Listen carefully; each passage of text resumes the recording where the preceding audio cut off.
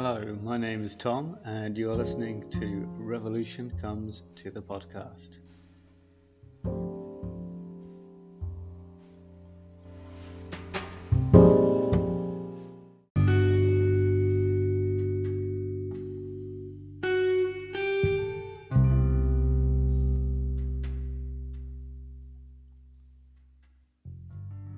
Okay, today I would like to talk about Into the Odd and/or Electric Bastion Land by Chris McDowell. I say and/or because I think that probably Electric Bastion Land, which is the kind of current generation of the game, although the setting's a bit different, is the refined, arguably superior version.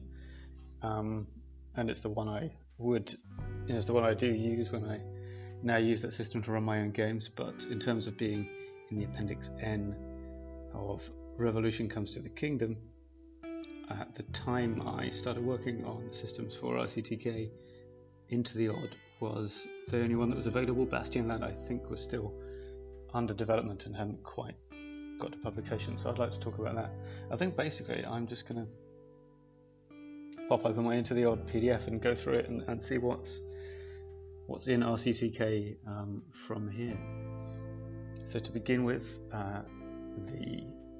your character is pretty simple. It's 2 pages. The whole game is short, 48 pages, and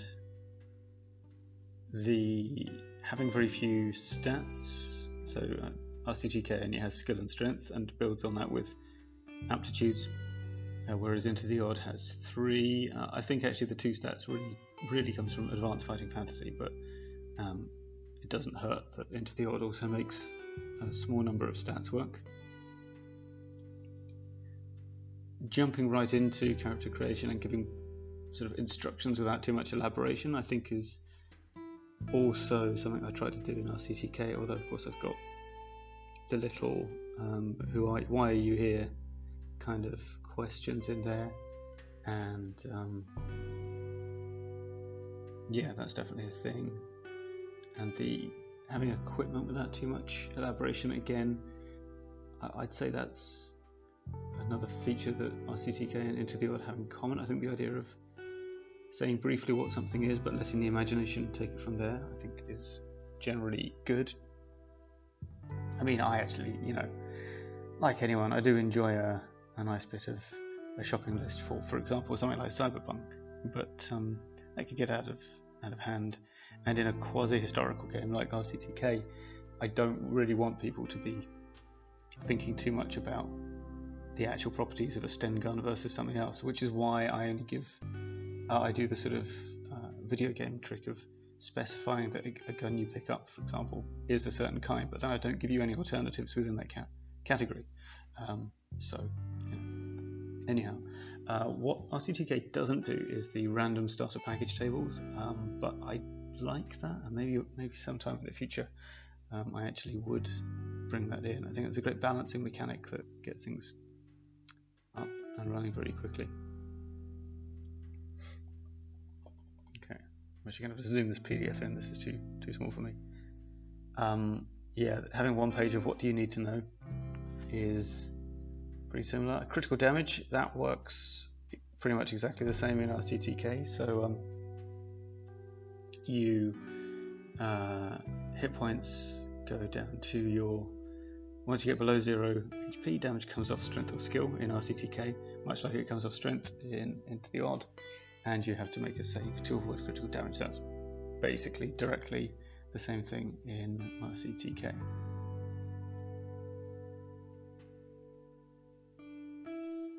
Let's see, what else do we have? Character advancement, no, not really. Well, I mean, it's got leveling up, but I think that's everywhere.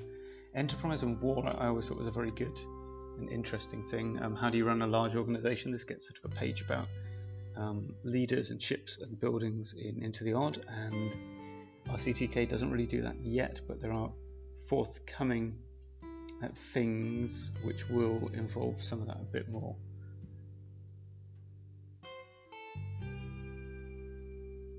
the magic items, the arcana in Into the Odd are very good, but they don't really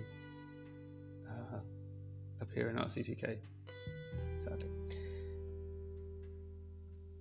Running the game, good explanations of things here. Hopefully mine are that good, and a bit about how to do encounters. Yeah, RCTK sort of has a similar kind of rundown of how you should set up an encounter in general, which I think is hopefully to the same standard as Into the Odd. No, maybe not, but yeah, there's that. And I think the idea of there's also some coverage in here of money. I think the idea of having resources and needing to hunt or work or seek out or do favors for money to get equipment and things, that's a kind of a big deal in RCTK, which will be, at the moment, is a little bit loosely handled, but I think, again, once I get more about organisations into the document, there'll be more about that. And then the back end of Into the Odd is the sample adventure, I think, yeah, which is nice, but not that relevant to RCTK. I think perhaps the most influential part, though, from Into the Odd, which I've glossed over in this quick PDF run, is the combat system, the automatic damage. So basically, in Into the Odd and Revolution Comes to the Kingdom, when you attack someone, you don't roll to hit with the possibility of missing. You simply roll your damage, and until you get to 0 HP, you haven't been hit or substantially hit. And it's when you get into critical hits and things, that's when you actually have been wounded. And the reason for that is exactly the same reason as Chris McDowell wrote about a few years back now on his Bastionland blog, in which he talked about decisive combat. And so his explanation for why Into the Odd works is that he describes 3 main stages of combat. So one is instigation, where you make the strategic choices. Should we do this fight at all? You can make the decision not to have a fight at all, to try something else. Then stage 2 is execution. That's where you start making tactical choices. How's it going? Some damage has been done, some has been received. You might now have more information about the situation. You might know about the challenges or the enemies that are up against you, and so you might want to run away or surrender, or you might want to continue. And then finally, 3 is the conclusion and the consequences, where the fight is over and something has changed. So, and the reason I adopted the sort of direct damage model in RCTK is that I did want combat to be decisive when it came to it. Now, of course, RCTK does have a whole system of faffing around and possibly missing in the manner of classic D&D, but it does that with the sight and target acquisition and hiding rules. So in other words, you do your tense challenge about whether or not you can spot the enemy before they spot you, but when the fight itself really breaks out, then it is decisive. So yeah, that's why you have automatic damage. Low hit points is something that Chris McDowell cites in his blog post, and I think that's largely true in RCTK. You do get quite a lot of hit points as you level up, but the weapons that are around are always knocking out a whole lot of damage. Basically, if someone opens up at you with an AK-47, there's a small chance you'll have a can't believe I got away from that moment. But generally, you will. You won't. And then the critical damage thing, and I ripped this off from Into the Odd for exactly the reason that Chris mentions in his blog post, which is, and I quote, "Critical damage means you're much more likely to be taken out of action before you die, and a dying comrade presents a more interesting tactical choice than a dead one." And that's incredibly true, and has just in practice I find that it works really well. People aren't as afraid of being taken out of action as they are of their character being completely killed, but it makes the thing that happens after that much more interesting. So yeah, I think those are the things to take from Bastionland straight into the Odd. Oh, also there's the squad rules, just this idea that a squad cannot in general be harmed or affected by a single person, which is one way to encourage the players in RCTK to go around and recruit squads of their own and bring in that sort of like small unit militias and guerrillas kind of modern warfare thing as well, and also with some quite simplified upkeep in both games. So in fact, when I first started running RCTK, my notes just said use the squad rules from Into the Odd, until I wrote up the quote-unquote real ones, but to be honest, the real ones are pretty similar in most respects. So that's a definite ingredient that's made it from Into the Odd into RCTK. Yeah, I think that's pretty much what I've got to say about Into the Odd and Electric Bastionland, but maybe not just about Chris McDowell's work in general. So I think you should definitely go to bastionland.com and go and look at his blog posts, and I think if you hit the label mechanics, that's very good. He's good at writing up how to make traps that are interesting, just good things about the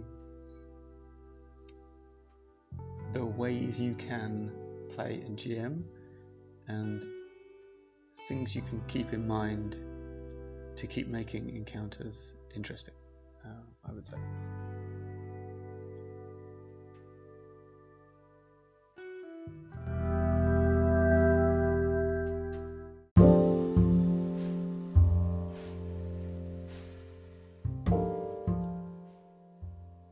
Okay, well, thanks for listening, and if you have enjoyed this delve into the Appendix N of Revolution Comes to the Kingdom, you might also want to support this podcast and indeed the game itself on Patreon at patreon.com/Porcupine Publishing.